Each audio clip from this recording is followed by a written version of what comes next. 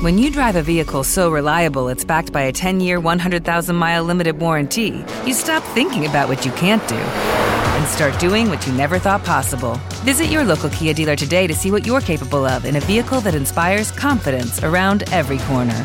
Kia, movement that inspires. Call 800-333-4KIA for details. Always drive safely. Limited inventory available. Warranties include 10-year 100,000-mile powertrain and 5-year 60,000-mile basic. Warranties are limited. See retailer for details.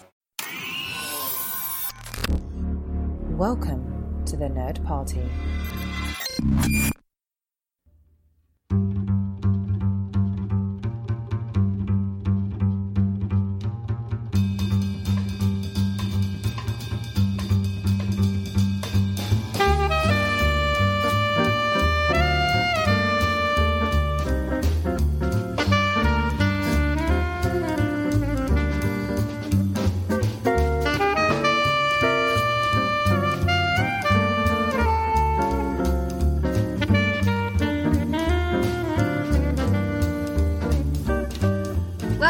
Time and Space, the Nerd Party's dedicated Doctor Who podcast. I'm Jessica Nunn. And I'm her husband and co-host, Phillip Gilfus. Well, we had a time. We had a time. Yes. There was a time. Yeah. As far as Doctor Who stuff, what'd you see? Did you see any? Well, I saw a lot of doctors walking around the con that we were at. Yes. Cosplay. Can't think of anything really other than doctors. Yeah, I was just trying to think. Did we see a Clara? We did. Oh, yeah, you're right. We did see a Clara. A lot of 11s, a lot of 10s, a few 13s. Yes. And that was about it. A 4. I did see a 4th Doctor. Aliens or monsters. I didn't see. Not really. A lot of TARDIS dresses. Yeah, a lot of TARDIS dresses. There was one Dalek I think we saw. I think we saw one Dalek. Sure. I might be making it up. And, of course, we had our photo taken with David Tennant. Yes. So it was, only a couple seconds, but he seemed very nice. Yes. Perfectly friendly. It's such a, right, go. Get in there. He says, hi. You smile, and you're off again. It's insane. Yeah. So we did see a little video of him the day earlier with him and Catherine Tate. So they seem to have a lot of fun, as I'm sure they always are wont to do. Yes, so, yeah. Wandering through crowds. It was packed. Mm-hmm. Well, for this week, since we had some travel time on our hands, we got to listen to different things and watch different things. But we're going to be talking about a topic that actually was your idea, and that is the Paternoster Gang. Yes, are you going to tell people the new thing you've learned today? Yeah, so just about the etymology of the street. It's definitely the etymology. It's got nothing to do with the insects. Doesn't it? No. Doesn't it? It doesn't. But we were listening to, I forget what we were listening to, something. Church. Church. We were at church. Yes. I knew it was church-related, but, I was listening to a sermon, and they were talking about Paternoster, the Latin, Our Father, and, of course, the Anglicization is Paternoster. So, the Our Father Street. So yep. There you go. Yeah. I love that you didn't know that. Yeah. So we'll be talking about the Our Father Street Gang. Yep. No. I like it. So we all know who they are, but let's just go through them. We have Madame Vastra. Yes. Jenny. Yes. And Strax. Yes. So what is it about this trio that you wanted to talk about? I just love them so much. So very much. I feel like they need their own spinoff. Right. Because it's just such a nice combination.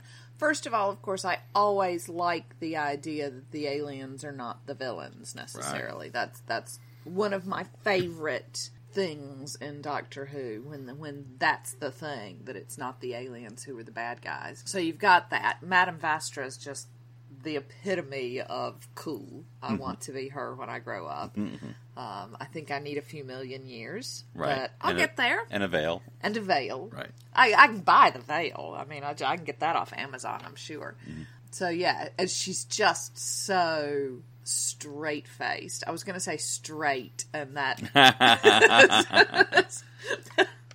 Less so. Less so. Straight-faced, you know. She is not... She doesn't suffer fools gladly. Well, she has this sort of, not even poshness, but this dignity about her. She's sort of... The serenity. Yeah, a primness, but not in a negative way. You feel like she has really good posture. Yes, yeah. And, sure. but she handles everyone sort of in a posh manner, but she also gives room. So, for instance, when Strax saying something weird, she doesn't be like, "Oh, Strax, you're stupid." She's like, "Well, let's try another." That's a good suggestion, right? So maybe later. What can we do that doesn't involve firepower? Right. So she's basically like, this really nice teacher. Yes. Who's very, I'm going to show you as a role model how you should be, but I am also going to listen to you and nod. Okay, that's very good, very good. But how about this, though? I will also kill you if I have to. Regretfully. Exactly. Of course. Well, I think the thing about, I'm trying to remember the actress's name, Neve? I don't know. But anyway. Neve sounds right. Yes. Yeah. Is that it's interesting, she's a Scottish actress, how she turns that Scottish part of her accent into that sort of posh part. She sort of just changed that wavelength. So it's an English accent, but it's sort of this, but you can tell when you hear her voice and you hear Madame Vastra, you're like, oh, I see like a little... what you've done there. Then there's Jenny, of course. Yes. Jenny. Who is not posh. It is an excellent example of opposites attracting in a lot of ways. Yeah. And finding complementing ways forward, I guess. Yes, the maid/wife/Cockney fighter. Yes. Yeah. I forget if it was in their first appearance, or maybe it was even Deep Breath, or whatever, but like when they sort of both scaled down from like the roof in their fighting outfits, because till then I'd always seen Jenny sort of the maid outfit or whatever, the Victorian clothing, but then you just sort of like this full leather jumpsuit ready to like kick butt. She is the Victorian Black Widow. Yes. And then you have Strax. Who is, of course, the heavy, right? But also the comedic relief. Yes. And I think it's interesting, and I don't know whatever the plan was. I mean, we heard a little bit about maybe perhaps what the plan was, but they had all these diverse characters come together in A Good Man Goes to War with the 11th Doctor, but then to take, because Strax died in that episode, really, technically, and then he wasn't together with the other two. They were, so Jenny and Madame Vastra together, and then Strax, and then whatever. But then the idea of like, well, maybe there's something with this trio. It just works for me. I just think they're lovely. They're lovely. And I think that there are loads of things that you could explore with a spinoff for them. And I think the characterizations are interesting. So we talked a little bit about Vastra. Of course, with the Silurians, when we saw with the two-part of the 11th Doctor, I'm forgetting the name. Because I believe that was Neve as well who played that part. So I guess she was... you're used to the makeup, we're going to bring you back for it. You're not allergic to it. It should be fine. Yes. But that, she, the whole, similar, she was disturbed by, there's some drilling and, it was going to kill everyone, but then, things went better. And that, one thing that I've never heard explained, it always seems to be alluded to the fact that she saved Jenny somehow, but we've never actually gotten that backstory. Not that we need to necessarily, but... and then how they met and, everything. Yeah, I think there's a lot in their relationship that can be explored that's interesting to me. And the fact that they use the wife language, which is supposed to be somewhat comic. I mean, not. I mean, that's a relationship. It's not supposed to be funny, but they use it for comedy. They use it, to subvert people's expectations. But I would like times that, this is the Victorian era, and they're using wife, so they're... one would assume there was a marriage, legal or not in Victorian England. But anyway, so when how was that done? Yeah. What was their wedding like? That's what I would, show me that graphic. Maybe the Doctor took them off in the TARDIS to the future. That's right. Because that would be fun. Yeah, I feel like that. And then with Strax, him sort of having the characterization. So, Silurians, excuse me. Potato men. Sontarans. Thank you. Sontarans can be... I knew I'd get there in the end. funny in and of themselves, because, they're just sort of one-track, militaristic, not very bright. But he sort of has this sort of irony of that, he was sort of being punished by the Doctor by being a nurse.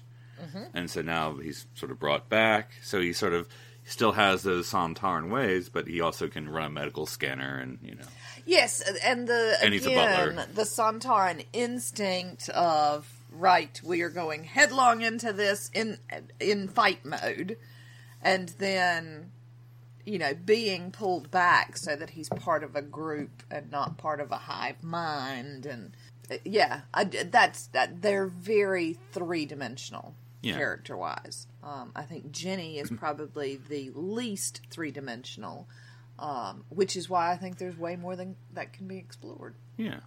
So, to their actual TV appearances, of course, you know, with Doctor Who, there's various and sundry mediums to explore, but the TV show, they were introduced, as we said, in A Good Man Goes to War. Then there was The Snowman, the Christmas special, which you can talk on. Then there was The Crimson Horror, which is sort of just set in their era, so it is sort of pure Paternoster Gang, you know. Then you have The Name of the Doctor, which is, you know, Matt Smith's last turnabout. And then you have Deep Breath. Well, not his last time, because Time of the Doctor, but, you know, penultimate one. And then you have Deep Breath, which is Peter Capaldi's first outing. So, yes, yeah. Have been all their TV appearances, at least to date. And so we ended up watching The Snowman, because that was sort of their first long introduction, and sort of in their first time in the Paternoster element that we see. So what do you think about introducing Madame Vastra as basically the Sherlock Holmes? Oh, I love it. The great detective. I love it because they are so hyper aware of it, you know, and so they use it. You know, she is the thing that Sherlock Holmes is based on in this world, and so I think that's great fun. I'm perfectly okay with it. Although, if we could possibly get a Benedict Cumberbatch crossover, I wouldn't be mad at it. And we're both written by Moffat, so exactly. He was basically parodying himself. Yep. Wouldn't that be fun if Sherlock Holmes just rocked up? So, I know, wrong era, but still. Yeah, well, yeah, they did their... Anyway, but yes. So what did you sort of think of the storyline of The Snowman, that the gang is sort of sheltering the Doctor? Yeah, I like it. I think it makes for a nice interlude in between companions. I like the fact that the Doctor is struggling a lot with the fact that he's lost Amy and Rory. So that makes sense in my head. And then the fact that they're all on board for trying to make him the Doctor again. Yes. Well, yeah, of course. I mean, even Strax is like... when he remembers. You know, the dreaded enemy of the moon. Moonies. Although I still think my favorite Strax moment is with the forgetful worm. And Doctor's like, get the worm. What worm, sir? I appear to be attacked by a carriage. And then he does it again. It's just wonderful. And it's a great Clara episode. These are the things that I really love about Clara. You know, her quick wit, the fact that she jumped on the stagecoach, and you know, this fearlessness that you see with her, particularly with Matt Smith, Doctor, that I think we lose by the time we get to Capaldi. Yeah, and I think it's interesting because Jenny, I think, always can play the part. She's the one who can live most in that world, because presumably that is her world. So she's the one that can walk on the street and, you know, get Clara to stop shouting at the clouds and go talk to Madame Vastra. And I don't know, what do you think about the whole Vastra-Clara interrogation scene? Because it's repeated in Deep Breath, if you remember, where she puts her veil back on, because Clara's being a little bit of a prat because the Doctor changed. And, you know, they sort of have those wicker chair interrogations. It's kind of odd. I mean, whatever. I mean, it's fine. It works, and I see why they do it. You know, because especially for Snowman, you get to the one word being pond, because, you know, Amy and Rory. But anyway. Yeah, I think that it's a fantastic writing device. So it doesn't get too heavy. It doesn't get too dialogue heavy. It shows Madame Vastra's cleverness. It shows Clara's cleverness. And I hesitate even to use this word because at the end of the day we're watching Doctor Who, but it's wildly unrealistic. You know? But it works for that moment. Yeah, and I always try to figure out with Madame Vastra, they sort of play how much is she hiding and how much does she just be like... Because like the moment when the maid's freaking out and she opens the door and she's like, oh yes, I'm a $6.5 million Silurian and this is my wife. And and, you know, how much she hides behind the veil. Because like when she's telling the Scotland Yard, you know, inspector who's like, oh yes, that makes sense, I guess. Yeah, yeah. All right, well, let's go. We actually listened to Big Finish, of course, has obviously heard about your enthusiasm and has given the Paternoster Gang their own box set. I'm sure the first of perhaps many. Fingers crossed. That's right. So Heritage 1, which I'm not really sure why that's called that, but it is. Heritage 1 was the name of the box set, and there were 3 stories, as is wont to be done in a box set. So, you know, we can talk about however you want to. There were the Cars That Ate London, ! It's totally not about Transformers. And you were disappointed, weren't you? A Photograph to Remember, and then The Ghost of Greenwich. Greenwich. Strax is still wanting to know how the Green Witch is involved in this.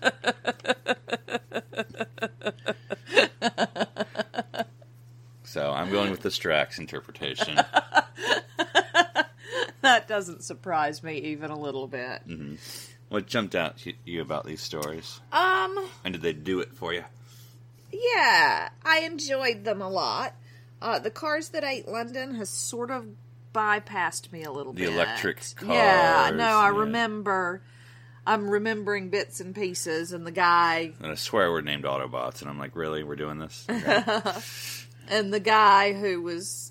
And there was Tesla, and it was a thing. Mm-hmm. But that one didn't stick in my head as much. I think probably A Photograph to Remember was my favorite. Mm-hmm. Dead photographs. I thought it interesting how they, for the most part, chose these sort of Victorian-era realities. You know, so there were electric cars. There were... People took photos of dead people being posed in ways that made them look alive.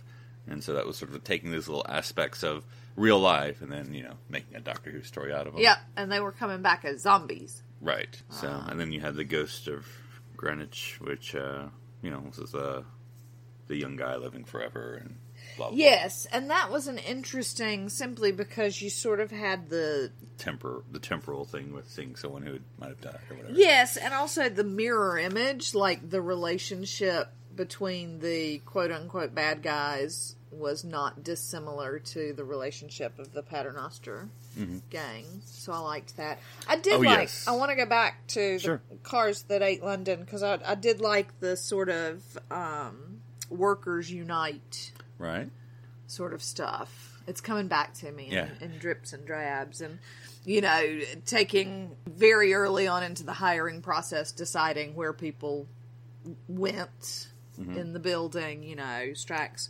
labor down at the bottom, and that was interesting. Well, I thought it was that you're definitely playing your parts because, you know, Strax can talk to the working men a little, you know, and so he got on with them and all that.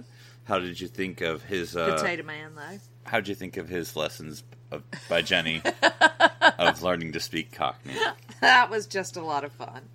And he was not good at it, so... Governor! I just love Strax. He's my favorite.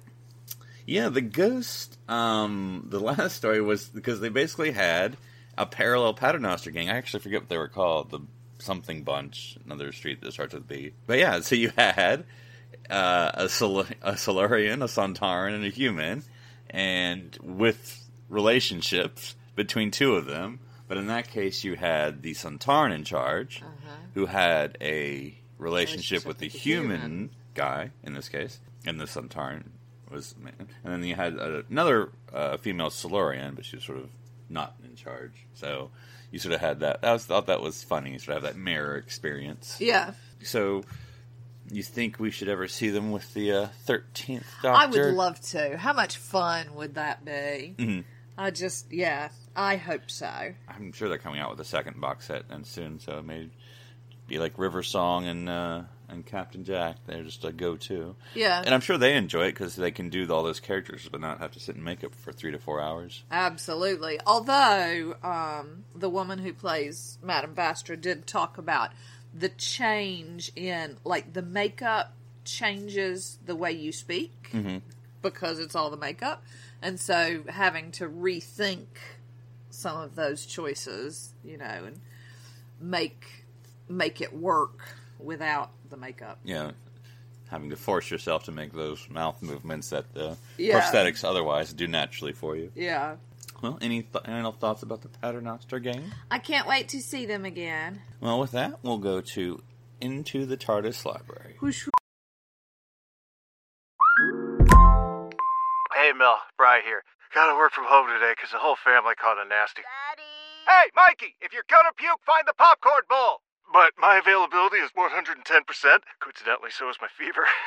Kidding. Mel, I'm so cold but hot.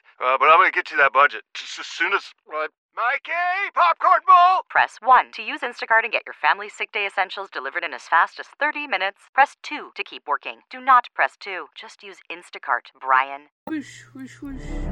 When you close your eyes, I go to the library. go to the library now. Well, with this entry, we did a big finish production again, since we were in the car. And this was the Chimes at Midnight, an 8th Doctor adventure. And this was released February of 2002. Would you like to read the synopsis? I would. 'Twas the night before Christmas, and all through the house not a creature was stirring. But something must be stirring. Something hidden in the shadows. Something which kills the servants of an old Edwardian mansion in the most brutal and macabre manner possible. Exactly on the chiming of the hour, every hour, as the grandfather clock ticks on towards midnight. Trapped and afraid, the Doctor and Charley are forced to play detective to murders with no motive, where even the victims don't stay dead. Time is running out, and time itself might well be the killer. Dun, dun, dun. So what did you think of this serial? Yeah, it was interesting. I liked it because it felt a little bit upstairs, downstairs. A little bit. Yeah. Yes. But also played out the tropes. Like, I liked the fact that at the beginning, when they break through the time thing, and everybody's like, "Oh yes, you're the police inspector," and Charlie's like, "Oh man, I wish we'd been the amateur detectives like in the books." And then the next go round, it's like, you're the best amateur detectives in town. So I enjoyed the sort of tongue in cheek feel to it about things like that. There were places like when it got to the end and Charley got mixed up into it, it felt a little messy and slightly unnecessary, although I understand that they're leading us to a point in Charley's history. Because the logic is, when she's slipping in and out, how is she getting out? Because there's a portion, well, not early on, but maybe midway through, you know, don't eat the plum pudding in this episode. But when she does, and she sort of then enters the story, and then it's like, it's not clear other than just, you know, at this point in the story, she, you know, gets out of it, you know. Yeah. So like, oh, no, wait, I'm out of it now. And so it's like, okay, well. Yeah, and like I say, this is part of, or it's my understanding that this is part of a greater arc in figuring out Charley's, what happened. Status, yeah, because we saw not the Hindenburg, but the... Yeah, the whatever airship, whatever it was. Dirigible. Yes. Already, and so we know bits and pieces about the idea that she's supposed to be dead, but isn't, and so does she stay dead? And that comes into play in a way that still felt a little stilted. You know, the scullery maid being like, you were my best friend, and you died, so I killed myself. Yeah. Felt. Yeah, I mean, you know, to be sure, contrived. even Charley was like, I don't really think you should have done that, but okay. Yeah, that was dumb. Yeah. On multiple levels. Yeah, I was worried at some point, because I didn't know, you know, the story going into it, other than I heard it was a good one. And so when it got conceptual by, like, the end of episode 2 or the beginning of episode 3, I was like, okay, this is I don't know, could go a few ways, because it's sort of getting a little, crazy. I mean, in a good way, but just sort of a conceptual plot of, paradox and plots and time, and that those characters aren't really the real characters, and the house is a character, and time loop, and et cetera, et cetera. So I was like, okay, a little... But, I mean, I do like the idea that when the Doctor rescued Charley, that, maybe that messed with time. Yes. So...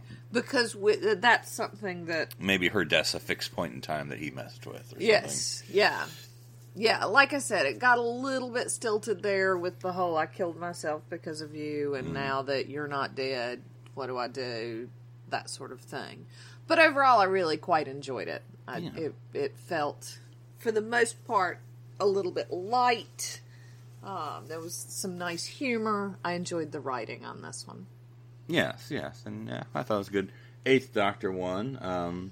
I heard it was this really good episode, and it was all right. I mean, I think there have been better ones we've heard, but I mean, I'd say on a 1 to 10, it's like a 6, 7. Yeah, great. Yeah, I quite enjoyed it. Again, good plus. It leaves me wanting to know more about the Charley story. Right, which I'm sure we'll get. But yes. No, absolutely. But that's the whole point, isn't it? To bring you back for the next episode. And it did for me. Yeah, that's the interesting thing, at least for us. This being our first time through Eighth Doctor, Big Finish. How they're doing that arc and how much is standalone and all that stuff. Mm-hmm. So, yeah, it should be interesting. Yeah. All right, we just want to remind everyone that if you have any comments on this episode, you can leave it on our Facebook page or on Twitter, or you can always tweet us individually. And we want to thank Wally and the Sononauts for always providing us with our jazz Doctor Who theme tune cover that they provided. Which we should listen to every time we do a podcast, because I haven't heard it in a while. Well, until next week, enjoy listening, watching, and reading about the Doctor's adventures throughout time and space.